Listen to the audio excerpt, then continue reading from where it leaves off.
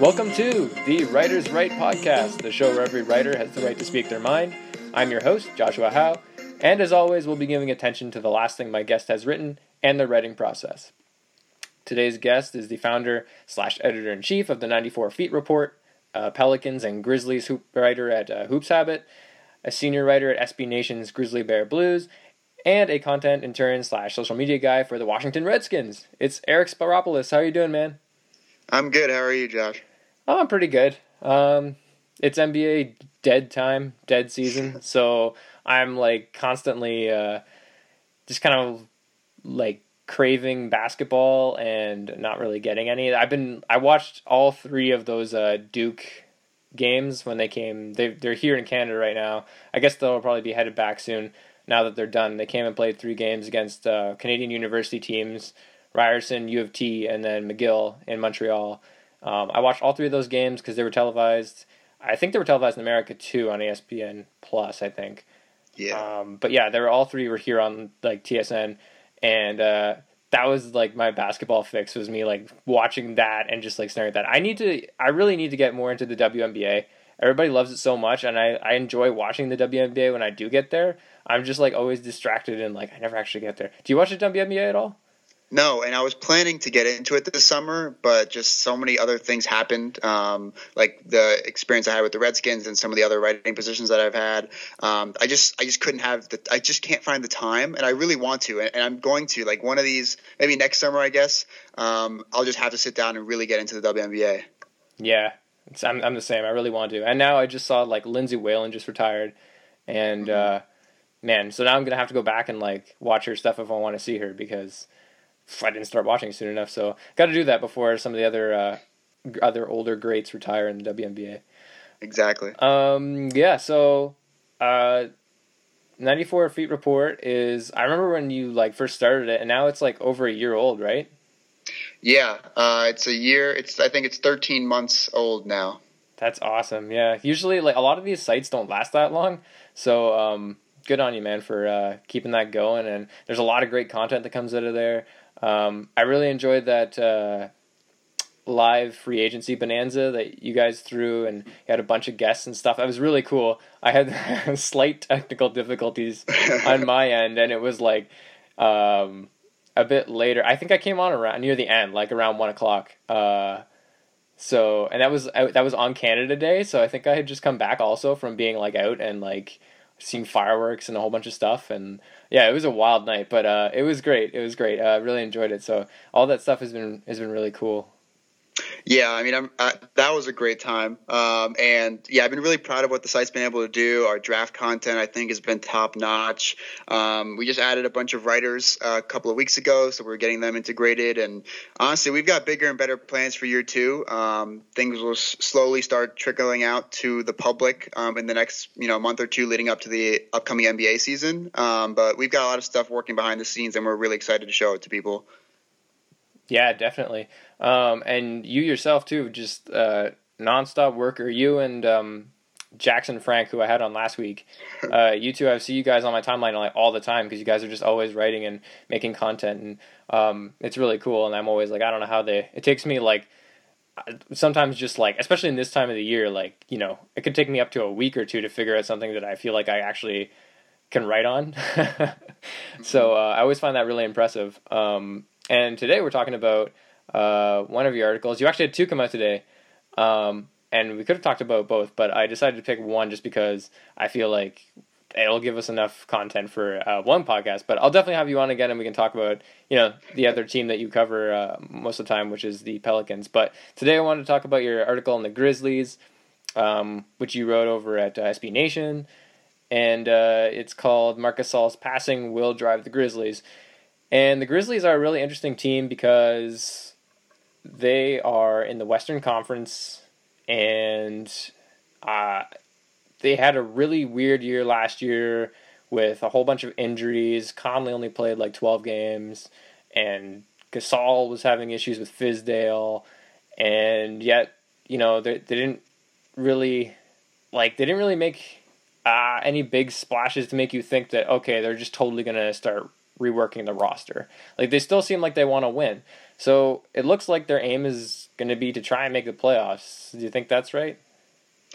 I don't think it's right. I think it's mainly the only choice that they have, honestly, because at this point, the comments of, just trade Gasol and Conley and start a rebuild. We don't know what they've probably been throwing out some feelers about potential trades like that, but we don't know what the potential return is. I mean, Mike Conley makes $30 million a year. Obviously, you got a lot of injury concerns. Gasol is aging. I think he's going to be 34. He's got a player option next year. We'll see if he takes that. I doubt anyone would give him that money on the open market.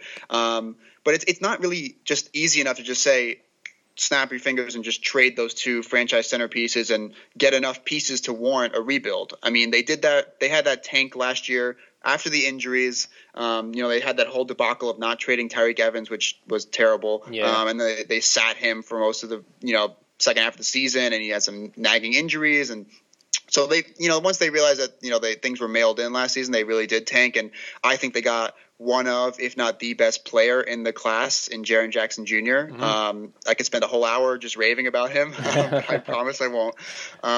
So they got that franchise centerpiece for the future. The question, and they added some other pieces like Kyle Anderson, who's 24 years old. But really, other moves they made, Garrett Temple trading for him was obviously a win now move. Obviously keeping their two franchise cornerstones and Conley and Gasol, they want to hope that they stay healthy and that they make the playoffs. I don't think it's going to happen. I think they're going to fall short because of just how good the West is.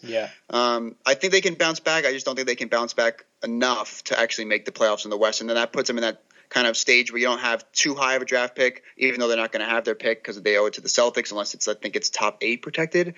So they're in a weird spot. I don't think it's going to turn out well for them next season. At least they got Jackson, and maybe in 2 years from now they can start rebuilding.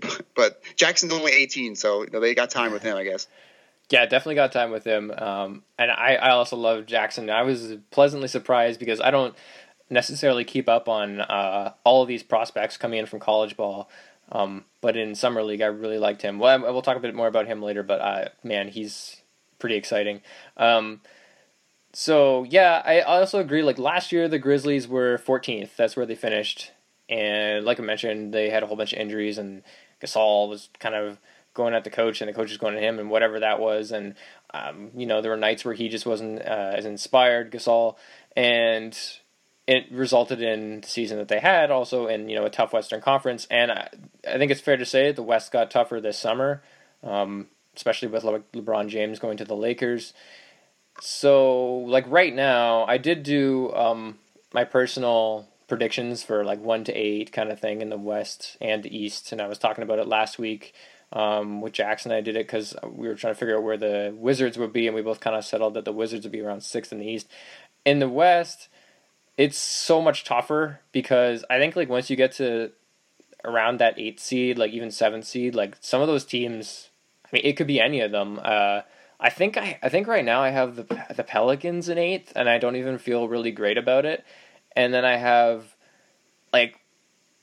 Portland, Denver, and Memphis kind of just sitting on the outside looking in. And any of those teams to me, Portland was up there this past season. They were 3rd or whatever they were. And I don't know, because it's so brutal because all the teams in the West last year were separated by just a few games except for the top couple spots. So it's really tough. Do you think, you said you don't think they're probably going to make the playoffs? You think they're going to be on the outside looking in? Yeah. Just looking at the standings from last year. So Denver was 9th. They had 46 wins. The Blazers were 3rd seed and 49. So only 3 games separated the 9th seed from the 3rd seed, which is absurd. It's tough. And so I think Denver and the Lakers are 2 teams that didn't make it last year that are going to make it this year. So that means 2 teams that made it last year have to fall out. And I haven't really sat down to do this, but my initial instinct is that it's going to be the Blazers and the Spurs. Quietly, I don't want to make too much noise. So that would be the way for Nuggets and Lakers, 2 teams that I think will get in this year, to get in. That doesn't even mention the Grizzlies. Other teams like the Clippers, who are really deep and can be tough. I don't think they're going to make the playoffs, though. The Mavericks are going to be much improved, and they'll be kind of more of a tough out than they have been in recent seasons. So it's really just so hard in the Western Conference, and I just don't see a way for the Grizzlies to get in, even if they stay fully healthy for the entire season, which, again, you really can't count on it at this point. Yeah, and I'm a huge like Luka Doncic stan. Like ever since I watched him in EuroLeague, I was like, yeah, this guy, this is my number one pick. If they don't take him number one, they're crazy. Of course they didn't, and yeah, that's my dude. So I'm super hyped about Doncic, and I don't think the Mavs are really that close to the playoffs, to be honest. But man, I love that team. Going to be a fun League Pass team though. Yeah, I mean, there's been a lot of talk about the Mavericks on Twitter, and maybe it was like last month, and there was just a lot of people who were kind of throwing them out as potential team to make the playoffs, and I'm just like, what? How? I mean, they won 24 last year. I know they added Doncic, who I love. DeAndre Jordan is a good player to help you win now, but I mean, they're not going to jump from 24 wins to 48 wins, which I think is like a bare minimum for what it'll take to get in, or maybe like 46 or 47. I don't see them making like a 20-win increase in one season. I think it's just more of a gradual thing, but I do think they're going to be fun and they're going to be better than they have been in previous seasons for sure. Yeah. And DeAndre Jordan makes that team, I think, especially fun just because he's the rim runner and they've got a few good passers and the athleticism of Dennis Smith Jr. I think makes that a lot of fun. But like once you get past Dirk's not the Dirk of old anymore, and their bench isn't very good, and they're gonna be fun. But whatever. So yeah, back to the Grizzlies. So Fizdale's obviously gone. He's now going to be coaching the Knicks, and Gasol's got Jaren Jackson Jr. coming in. So I wondered, do you think this gives him more sort of like an inspiration to play this year because he has perhaps maybe a clearer goal and he has a young guy that he can mentor and just sort of hopefully a healthy roster around him? Like, do you think that this season he's just going to be more gung-ho to prove people wrong than ever before? Yeah, I mean, I think so, and I think he kind of has to because whether it was right or wrong, the reports were that he and Fizdale clashed, and that was the main reason that Fizdale was fired. I think their GM Chris Wallace, I think he denied that report later on, but can't really take a GM's word for what it means. So I think what you said, if they have a healthy roster, if they're actually somewhat close to the AC throughout the majority of the season. Other vets that they added, like Garrett Temple, could be a nice piece in the locker room as well. I think all of those things combined kind of force Gasol's hands to kind of, put his foot down and make sure that he's on top of his game. I mean, he put up decent stats last year. His efficiency took a big hit. But the big thing was that he just, every time you watched him play, he just looked like he was like pissed off or just didn't want to be there. Like he was just going through the motions. And it's hard to blame him because he's obviously a guy in exiting his prime that wants to win. And last year they were stuck in a terrible year. They won 22 games. Every night he had that comment where he's not here to tank, and people kind of took that the wrong way. But you could see it on the court, and he kind of lost his joy. And that's something I touch upon in the article. We can talk about a little bit more. But just kind of from that perspective of what you brought up, I think he kind of has to not give more effort, but just kind of be more engaged on a night-to-night basis. And I think a healthy roster with a coach that he seems to like, and a rookie like Jaren Jackson and other vets that they added, I think all of those things combined will lead to that from Gasol.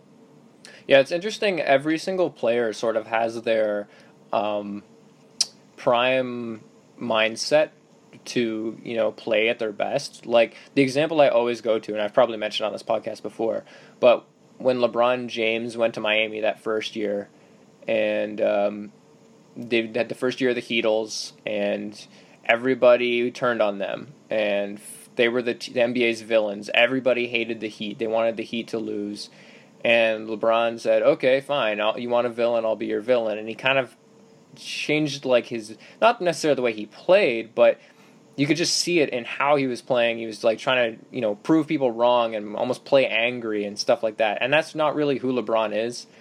And he kind of figured it out himself after they lost the finals that year, and I think in a part of that due to their own hubris. And he came back and he was he admitted that he needed to play like himself, like the joyful player that he is, because he plays being happy. That's, people always say if you see LeBron dancing before a game, that's you're in trouble kind of thing. So I think that's a big thing. So when you can see it, especially a player you've watched for a while. And clearly, like you've seen it with Gasol. Like last season, there's just the visible tension of all the stuff going on behind the scenes, and it was manifesting itself on the floor. it sometimes it just it might not show itself in like some of the numbers, especially the counting stats and stuff like that, but I think it really does take a toll on guys and affect guys, and if they're just in the proper place, I think they play much better when they're like themselves.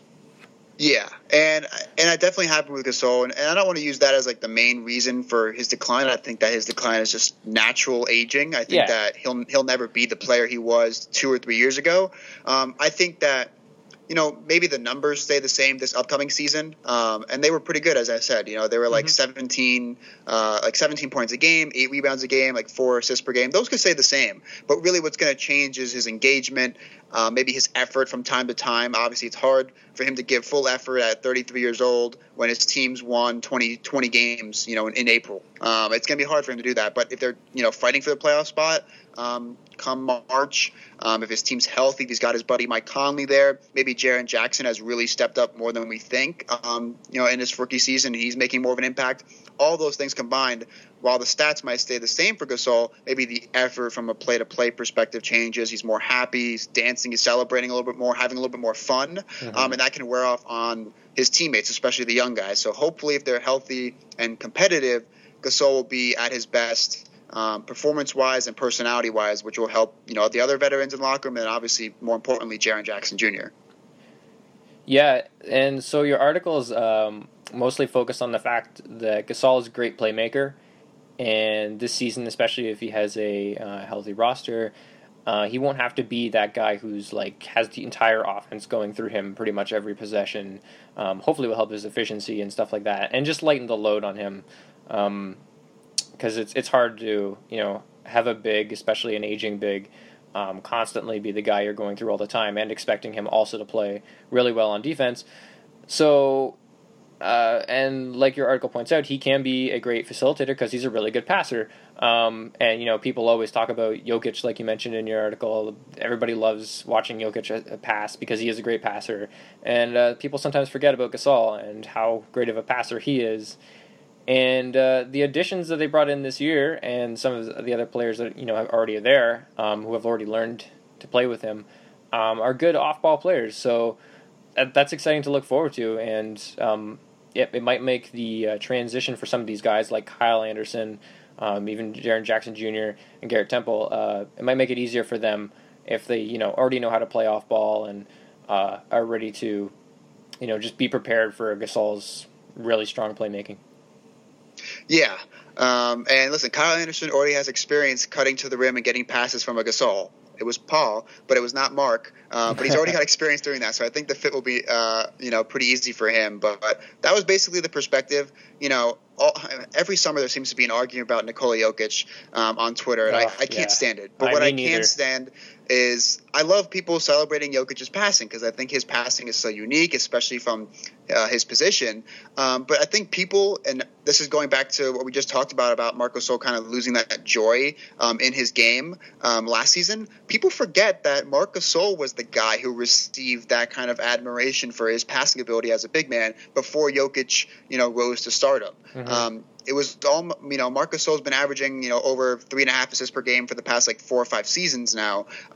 He doesn't get upwards of Jokic's. I think Jokic averaged over 6 assists per game last year, but the Grizzlies run a different offense. And I think Jokic is, I think Jokic is probably the best passer and big man ever. But Marc Gasol is still a great passer for a big man. Whether you're cutting to the rim or he gets a rebound and he throws a full court length path, I've got specific play examples and clips in the article to showcase kind of his variety of passing ability. But really, what it comes down to is the guys that were there last year, like Dillon Brooks, Mike Conley's obviously been around for a while. They know what it's like to play alongside Gasol, and it's really important that the new guys know how to fit in, and really mainly Kyle Anderson, because his limited shooting makes his fit as an off-ball player more of a question mark. But as I talk about in the article, and I have about 3 video examples. Anderson is more than willing to cut. I think that playing in the Spurs system kind of helped him out and will help him out a lot in Memphis. Just because teams won't guard him from beyond the arc, so he's going to have to cut. And when teams, focusing on Mark kind of getting into the low post and trying to operate there, Anderson has showcased his ability to cut and his ability to finish around the rim, which I think is going to be really important. Garrett Temple can cut as well, but it's not as important for Temple because he can actually hit 3-pointers. For a limited shooter like Anderson, the only way he's really going to get involved in the offense when he doesn't have the ball is cutting and getting a pass from a Gasol or a Conley or Temple or somebody like that. So I dive into how Anderson can fit in. I dive into Mark's passing ability and how the two can coexist and form a nice offense for the Grizzlies this season. Yeah, and I'm really high on Dylan Brooks too, Canadian kid. I really like him. He was in the rookie-sophomore game, whatever they call it, Rising Stars last season. I like him a lot. In terms of cutting, he obviously spent some time with Gasol already, so he already kind of knows how that's going. And when I looked up cutting, just as as a play, he was in the 70th percentile for cutters last season, so that's good. And I'm sure he'll only get better as he keeps going. Anderson, a little surprisingly to me, I guess, he was in the 87th percentile for cutting last season.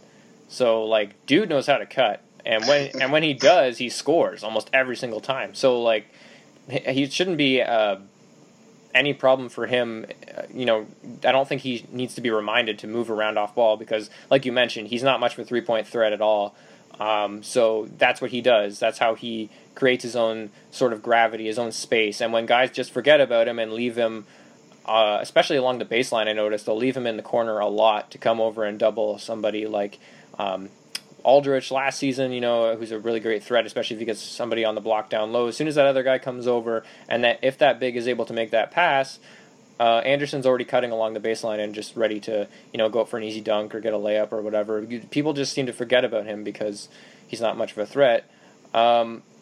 So that's great because obviously, like your whole piece is about. I mean, Gasol can make all those passes. I mean, he can pretty much hit guys from almost anywhere. I mean, he can do like you mentioned the Kevin Love transition passes where he throws the football passes, and he can make the passes from the top of the key and when he's down on the block because he can see over almost everybody, especially in today's NBA where you could potentially have a guy who's significantly shorter than him down on the block at the 4 or the 5. He can see everything and has great vision, and if guys are going to start cutting, he can find them. Yeah, and that's pretty much the whole gist of the article and what I wanted to look up and just see is that a lot of people have been questioning Kyle Anderson's fit with the Grizzlies on the offensive end. Obviously, he's a really good defender and they're all about defense. But I think that just looking at his ability to cut and his success, the success he's had when he's cut in previous seasons, especially last year in San Antonio, and you couple that with hopefully a healthy Mike Conley, who's a very dynamic offensive player, taking another step for guys like Dylan Brooks, Garrett Temple's addition as a shooter and secondary playmaker, and then Kyle Anderson's playmaking himself as he's also able to serve as a guy who could take a load off of Mike Conley and Marc Gasol, and then when Gasol has the ball, as you just mentioned, Anderson, is really good at cutting and really successful at cutting. So, those are a couple of reasons why I'm pretty high on Anderson's fit in the offense. I think he's going to be obviously a nice fit defensively, but most of the question marks about that signing were, can he fit in the offense for a team that might not have enough shooting? He's just such a kind of unique player. Will it really fit in? And I think that his cutting, Gasol's passing, and hopefully a healthy Mike Conley and other players like Dylan Brooks and Temple and stuff like that, I think all those aspects can make it a more intriguing and promising offensive fit than people are thinking on the surface in terms of Anderson. Yeah, I mean, I think they're definitely going to be a better defensive team than they are an offensive team. But I think that their offense is still going to be not as bad as people think. I think some people assume that their offense is just going to be kind of bottom tier. I don't think it's going to be that bad, especially if Conley stays healthy because, he's hurt so much of the time that people forget how good he really is. He's really quite good. And, of course, then there's Jaren Jackson Jr., who's a bit of a wild card. But like you said earlier, you could talk about him forever. I'm excited about him, too. I couldn't believe just how great defensively he was in summer league. Like, I know it's summer league, but like whatever. This is when the rookies get to showcase what they can do. And man, he was fun. What a defender. He can shoot the three, which I did not know. But of course, that's one of the things about the modern NBA. You get all these bigs coming in and they can shoot threes now. And I had no idea because I didn't know much about Jaren Jackson Jr. before summer league. And he had some great nights shooting the ball. And you mentioned in your article that could be really big for the Grizzlies if he's able to stretch the floor for them. That'd be huge. Yeah, that's going to be a question mark. One of the early question marks that kind of gets solved in his rookie season is his shooting. Can it translate to the NBA beyond summer league and beyond the shooting that he had in college, which was kind of limited, and he has a unique release and, really get it off against NBA caliber defenders. And, if he's going to play alongside Gasol, which hopefully will happen sooner rather than later. I think there was a report this week that they're going to bring him along slow and have JaMychal Green start at power forward initially. Yeah. And I think that Jackson's position, his full-time position for his career will be center because in today's NBA, that's where he can be truly unlocked. He can switch defensively, which is a huge thing in today's NBA, and he can space the floor, especially at the center position, and he should be able to do it capably at the power forward position as well. But really, I think their plan is to just play him alongside Gasol, get him some minutes at center during his rookie and sophomore year, and then at that point, Gasol's contract will be over, and I don't think that they're going to try and bring him back at that point. He'll be, I think, 35 or 36. I don't even know if he's going to be in the league, honestly. So at that point, I think they're just going to give the reins to Jackson at the center position, and he'll be able to thrive from then on. I think he'll be like age 20 or 21 at that point, still that young. But yeah, as I mentioned in the article, for this upcoming season, his ability to hit three-pointers at least a league average rate will be huge because if he can't hit them and he's playing alongside Gasol at the power forward position and Anderson's at small forward, I know Anderson can cut. You're not going to rely on Jackson to really cut like a pro would or a veteran would. That's going to make it a little bit more tough because teams will just stop guarding Jackson beyond the arc, and that defender can come over and double Gasol or get the ball out of Gasol's hands. Meanwhile, the other players like Conley and Anderson, they'll still be guarded. But if Jackson can shoot like he did anywhere close to summer league or even just at a league average rate, his defender's going to have to stay with him beyond the arc, and that will open up more cuts for Conley or Anderson, or maybe even some big pick and rolls between Gasol and Jackson, with Gasol handling the ball, or big pick and pops. There are a lot of things you can do, but it all matters. It really all comes down to Jackson's ability to hit three-pointers, and he shot well in college and he shot well in summer league. The release kind of gives me question marks if it's going to instantly happen for him in his rookie season. And I think eventually he'll be able to hit threes at a league average rate or better, especially at the center position. But for this upcoming season, that's kind of an area of question mark for this offense and for Jackson. Yeah, I think against second units, he's going to be pretty good, quite good. Especially like on defensively, I think he's going to be great against second units. I think that, in the minutes that he does get alongside Gasol would be pretty relieving for Gasol, honestly, because he'll have some legitimate help on the defensive end. Not that Green isn't like great on the defensive end or anything, and not that he's not that he's terrible on the defensive end. I'm not trying to say that. I just think that I really do think that Jackson's a really fantastic defender, and is only going to get better. But especially for Gasol, who has a lot asked from him on the offensive end.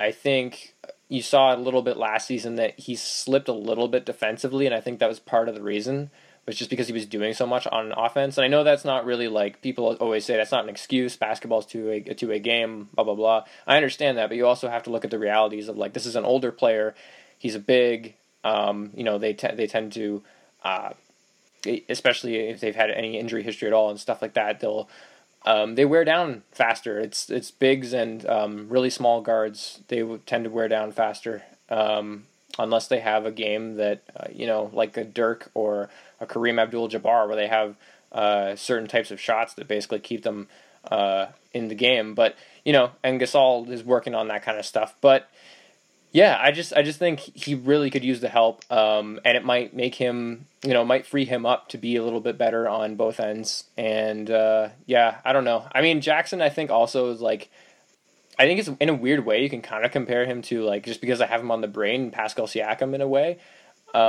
he's obviously bigger than Siakam and a little different, but he has that same like switchability, great defensive instincts. He doesn't have a ton of post moves. He's a better shooter than Siakam already.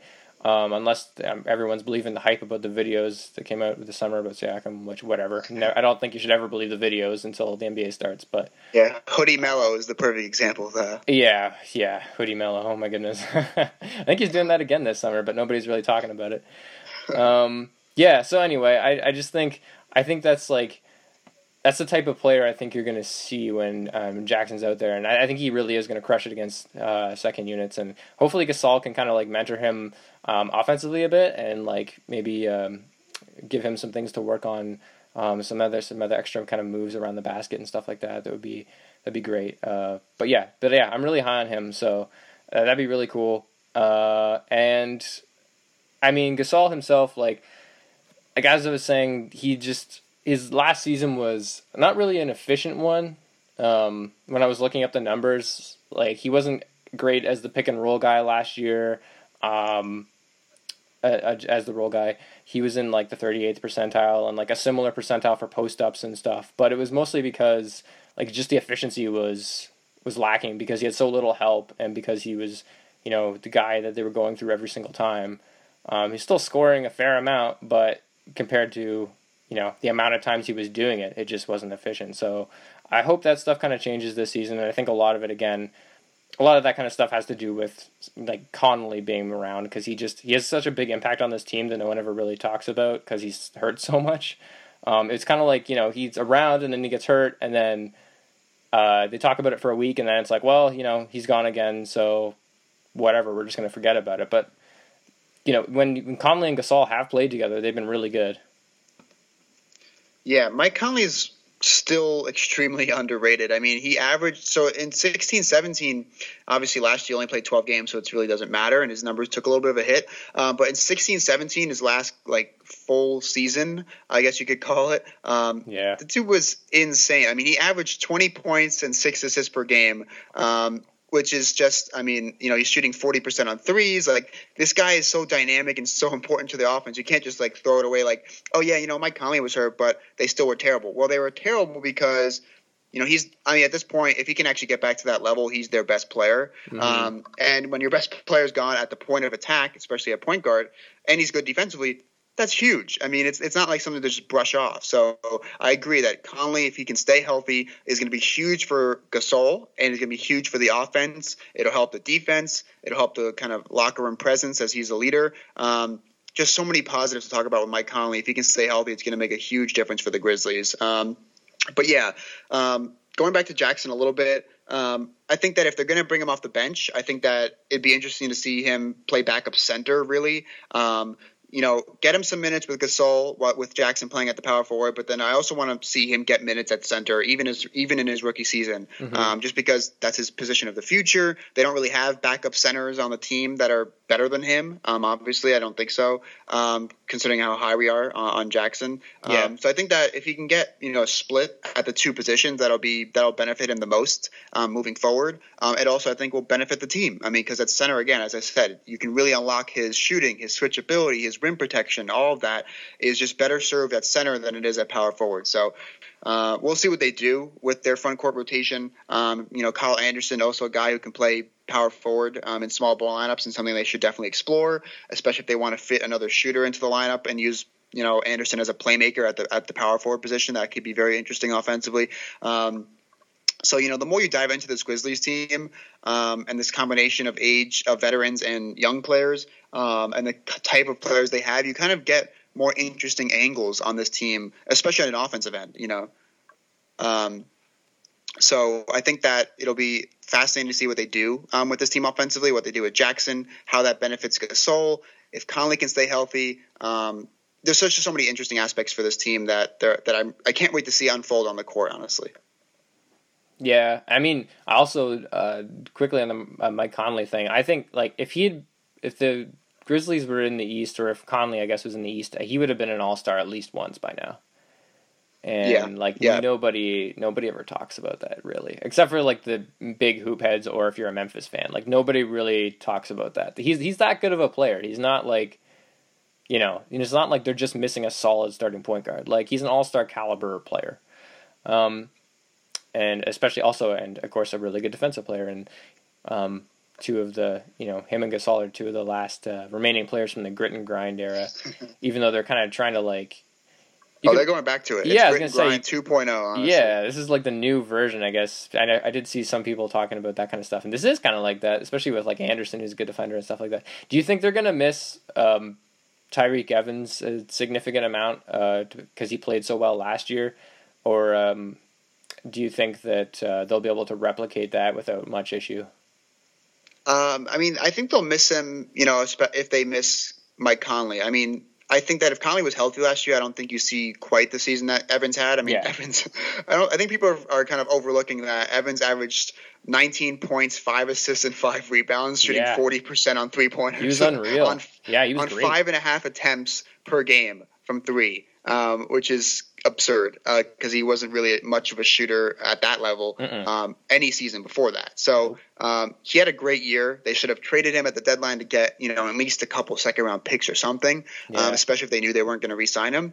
I think that if Conley stays healthy and Brooks takes another step up as a secondary playmaker and still hits threes at an above league average rate, and Temple is quietly a kind of tertiary playmaker, and he can average a couple assists per game and handle a ball, and he can shoot threes. I think it was like 38% last year. I think the combination of those two, they got guys like Wayne Selden who can contribute. Marshawn Brooks played, I think, like 6 games for the Grizzlies and shot like 50% from 3 and just like went off offensively. I think they'll miss him to some extent. They'll definitely miss him if Conley goes down again, or really they'll miss him if any backcourt player goes down again. But I think if Conley stays healthy and Brooks and Temple and Selden and Harrison and all these other smaller role players they have in the backcourt, I think they can all collectively combine to replace Evans's production. But I think that they could certainly miss him. He averaged 31 minutes a game for them last year, partly due to Conley missing a lot of time, partly due to because he was really awesome last year. So I think they miss him, but I don't think they miss him that much for it to really make a difference between them making the playoffs or them, being on the outside looking in. Yeah, definitely. And I mean, the bigs. I also think it's interesting that you mentioned, couple times in the article, but again near the end, about Jokic and his passing and just in passing bigs in general. And we're in this time in the NBA where a lot of people, mostly casual fans, but a lot of people don't seem to think that bigs are nearly as important as they were anymore, or as they used to be. And that's not true. It's just different. And like anything, the Spurs are always a great example of this because Popovich is obviously one of the best coaches, but you always have to be trying to find the best way to get the most out of your personnel. And, that's whatever skills that they're best at. Obviously, you try to utilize the most and maximize those the most. And when you have a big like Gasol or like Jokic that can pass the way they do, it would be kind of silly not to use it. And it's not like just because the NBA is going away from having traditional skill set bigs out there all the time, mostly because of defense nowadays. But it's not like they're not useful anymore, or that they aren't used at all. I mean, like we just mentioned, Jokic and Gasol both are. And, these are teams that they run a lot of their offense through these guys because they have 2 bigs that are really good at running plays and just instinctual passers. And, there are a bunch of teams that do this. I mean, not even that long ago when Golden State had Bogut on that team, it wasn't Steph initiating a lot of plays. Bogut was doing a ton of them because then Kerr was able to utilize, Klay Thompson and Steph Curry's ability to run around off screens, which they were really good at, playing off ball, and then Bogut, who's a great passer, would be able to find them and get them easy shots, and that's the way they'd be running through teams. I mean, even Philadelphia nowadays, they run a lot of stuff out of the post and not necessarily as much pick and roll as you think they'd be running. The league isn't just, ignoring big men. I think that's a little bit of just an oversight by a lot of people.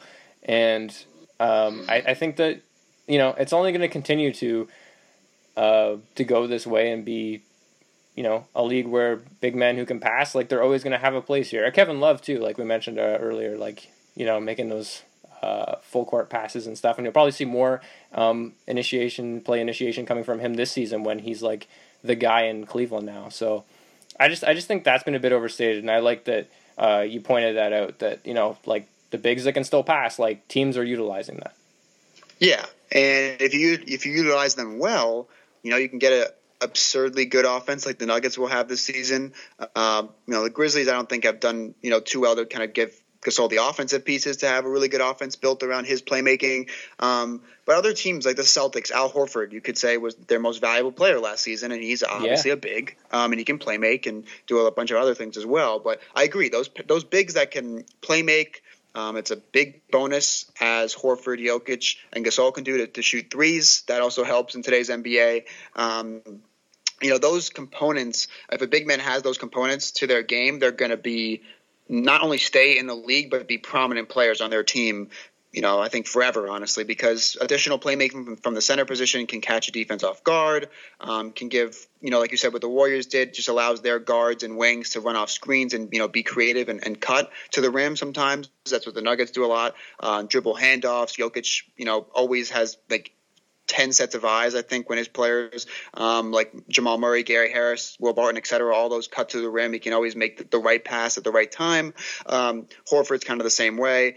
Kevin Love, like you said. So these bigs that can adapt, some of them obviously are extremely talented, all-star level, players that have that playmaking ability already. Mm-hmm. But some of them didn't have the three-point shooting ability, and they add that. So these bigs that can work on their passing and their shooting, that's the key way that they're going to stay in the league. And, I know that Marc Gasol clashed with David Fizdale, but he should be thanking him because I think Fizdale's going to extend Gasol's career by a couple of years because he was the main reason Gasol started shooting all those three-pointers. Mm-hmm. People, I don't think, realize that before the 2016-17 season, Gasol did not shoot threes. He attempted 3.6 per game that season, 2016-17. In 2015-16, he attempted 0.1 threes per game. Yeah. So from the 15-16 season, in which he attempted 0.1 threes per game, to last year when he attempted 4.4 per game, that shooting might keep Gasol in the league, with his playmaking as well, might keep Gasol in the league an extra 2 to 3 years. That's how valuable shooting is, especially for a big man in today's NBA. So, he might not like David Fizdale as a coach overall, but he should be sending him thank you letters and flowers all the time because he ingrained in Gasol's head how important shooting is in today's NBA. And the Grizzlies' offense and Gasol's career should really, thank and benefit from Fizdale's kind of modern touch that he had on for the year and, 12 games that he had as their head coach. Yeah, and I mean, thankfully, like Gasol was prior to that, like he always had nice shooting touch.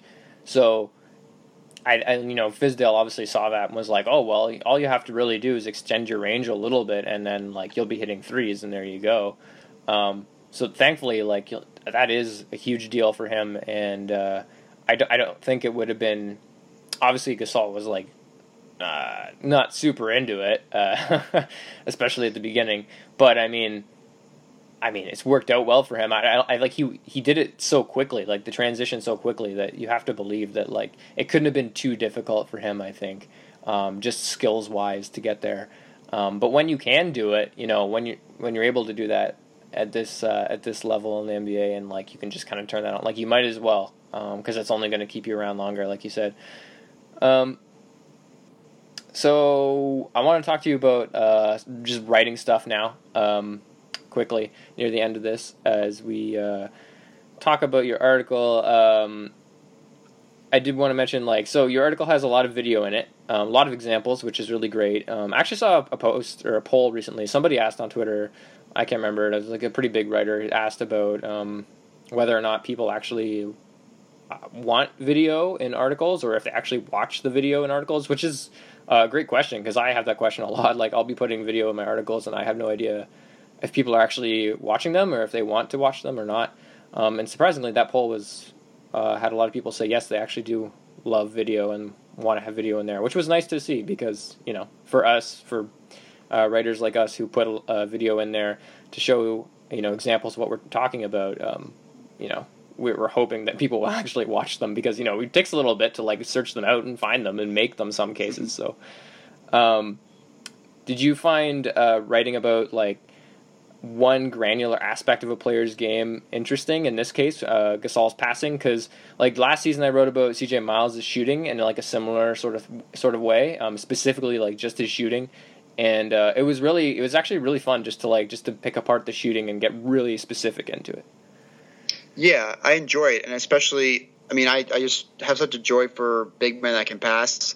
And so, I was thinking of what to potentially write for, because I hadn't written for Grizzly Bear Blues, I think, in like 2 weeks. And I was like, I really want to dive into another Grizzlies article. What's an aspect that people, aren't really talking about, or something that will affect the new players that join the team this summer? And I instantly kind of gravitated toward Gasol's passing because, as I said earlier, there's no more attention to him as a passer because, Jokic has kind of stolen that away from him. And then, looking at how Anderson and Jackson and Temple can fit in, what's a key way that they can fit in? Well, it's playing alongside Gasol and making sure that they cut effectively and on a regular basis to utilize his playmaking. So that's the way I landed on his playmaking as something I wanted to write on, I should say.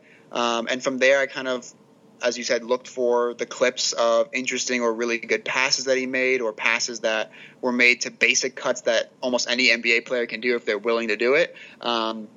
Taking those clips, writing about them, integrating them in, and then looking for clips on how Anderson cuts to talk about how he can fit in really nicely. And, there was plenty of examples of him cutting because, as we talked about earlier, he is certainly willing to do it and is really successful at doing it. Mm-hmm. So that's really, that was my process for this article. Is I kind of looked for a topic that would affect multiple players and the team itself, and combining them into one specific focus on a player, and that happened to be Gasol's passing because it's a big part of his game, and therefore, as a result of him being a big part of the team, his passing becomes a big part of the team on the offensive end. So that's kind of how I got to this article, and then I try and include video examples. I'd say in like 80% of my articles. Because sometimes when I want to reference a specific aspect of a player's game, the best way to do it for me is, some stats, but then also some video as well. Yeah. I never like to just throw out stats like, if this guy is shot, within, this guy shot 65% from within 3 feet of the rim. Are those basic layups, or are those kind of advanced, reverse 360 layups that he's really good at finishing around the rim and has that kind of touch? So if I can find a film example about his great finishing or multiple clips would be better, then I'm always going to do that when I can to support the stats and support my own personal claims. Yeah, the answer to analytics Twitter versus eye test Twitter has always been the same. I don't even know why we've ever had this debate, but the answer is both. You need both. That's the way you get nuance. It's the best way to really break something down. It's the best way to show it to somebody else. That's always been the answer. The answer is both. So, yeah, I totally agree. Like, I think I have video in any article where I'm actually like talking about a player's game specifically, or breaking something down like that. I always have video. Even some articles where it's like it doesn't necessarily need it, but just like if the article is pretty long and you want to break it up a little bit, so you stick a video in there that's like relevant. It might not be specifically to what you're talking about, but it might just be relevant. I'll do that too. So yeah, I find video is pretty useful. And I also I wanted to ask about so like I mentioned at the top of this podcast, you're one of NBA Twitter's hardest workers, at least in my opinion, because I see your stuff all the time.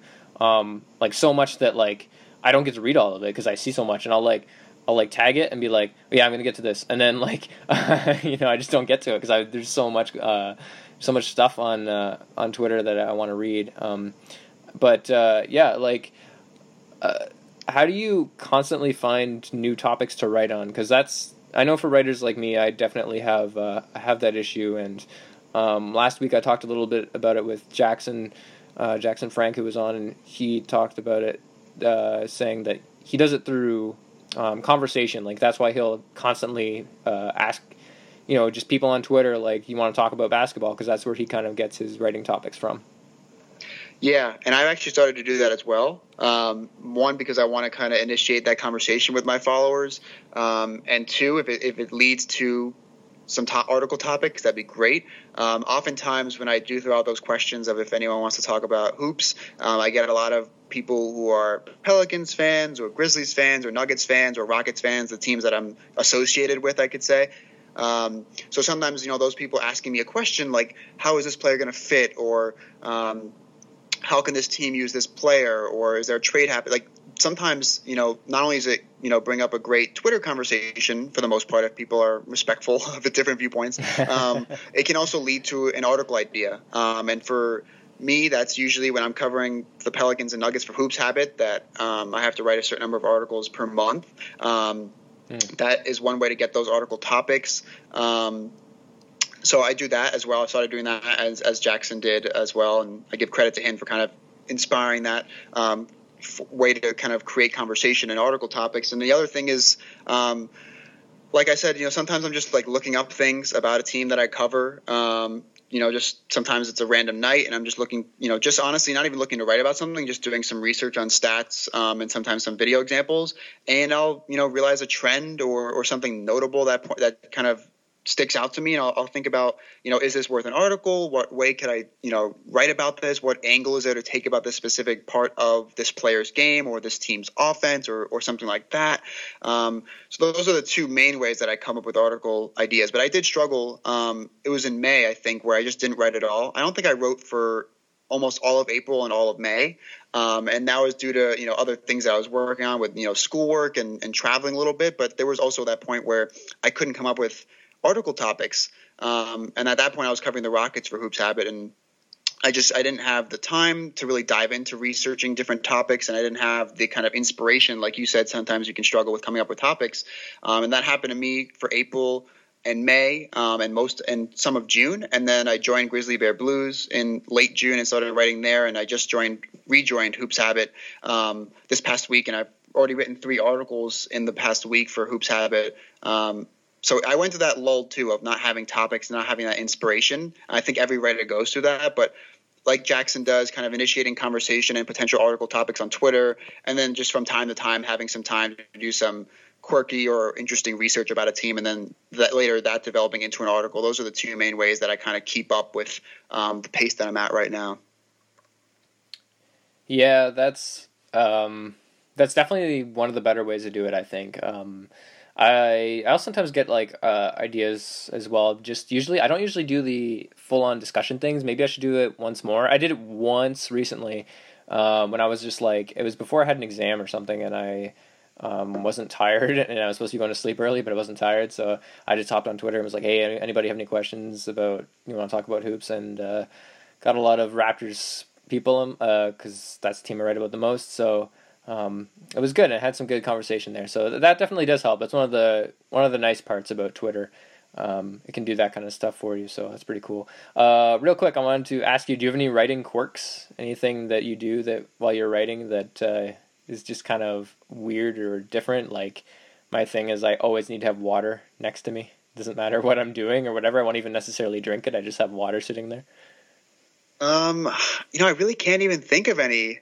Besides the fact that I always listen to music, Okay. It's really hard for me to write in silence, or it's honestly even hard for me to write like in a room of other people or just doing their own work. Even in a room of full productivity, it's a struggle for me to write if I don't have something in my actual ears, in my headphones playing. Oh, cool. Okay, yeah. See, I'm the opposite. I usually write in silence or at least quiet, so that's kind of how it worked. But yeah, it's definitely easier if you can are able to do that kind of stuff. I think most writers do usually have headphones in though when they're in because a lot of writers, especially in the sports industry, you have to write in places that are gonna be noisy. So Yeah. it's good to have something that you're just prepared to stick in your ears so that you can listen to that instead. Yeah. So that's pretty much I think pretty much it for this podcast. I wanted to thank you again for coming on. Eric, it's much appreciated. It was really fun having you on. We'll have to have you on again. Is there anything else you want to plug before we go? So I obviously Marc Gasol article we talked about is out on Grizzly Bear Blues. I had an Elfrid Payton article on how he fits on with the Pelicans. That's up at Hoops Habit. But you'll get all of my writing at Twitter at Eric Spiros NBA. Sweet. Yeah, definitely go follow him on Twitter. Go read his articles. They're really good. Again, once more, that the name of the article we talked about today is Marc Gasol's passing will drive the Grizzlies, and like Eric said, it's up on Grizzly Bear Blues, so you can find that. If you want to find this podcast, it's called the Writers' Right Podcast. You can find it on Anchor.fm or the Anchor app. And now, also, brand new, I haven't talked about this because it just happened since the last podcast, but this podcast is now on Apple Podcasts because I've had several people actually come to me and ask me if there's another way they could listen to it that wasn't through Anchor or on the Anchor app. And I've had enough people ask me now that I decided it's worth, putting it on Apple Podcasts. So you can get the podcast there now and you can listen to it. So thank you for the interest and the people asking. I appreciate it. You can find it there, and every episode from now on will be on there as well as on Anchor. You can follow the podcast as well on Twitter at Writers Right Pod, where I will post the links to the episodes as well as links to the articles that my guests have written. And until then, you can follow me at Halvolution on Twitter, and you can find my own online work at Raptors Republic, B-Ball Breakdown, and Scene Creek. Thank you for listening, and have a good day.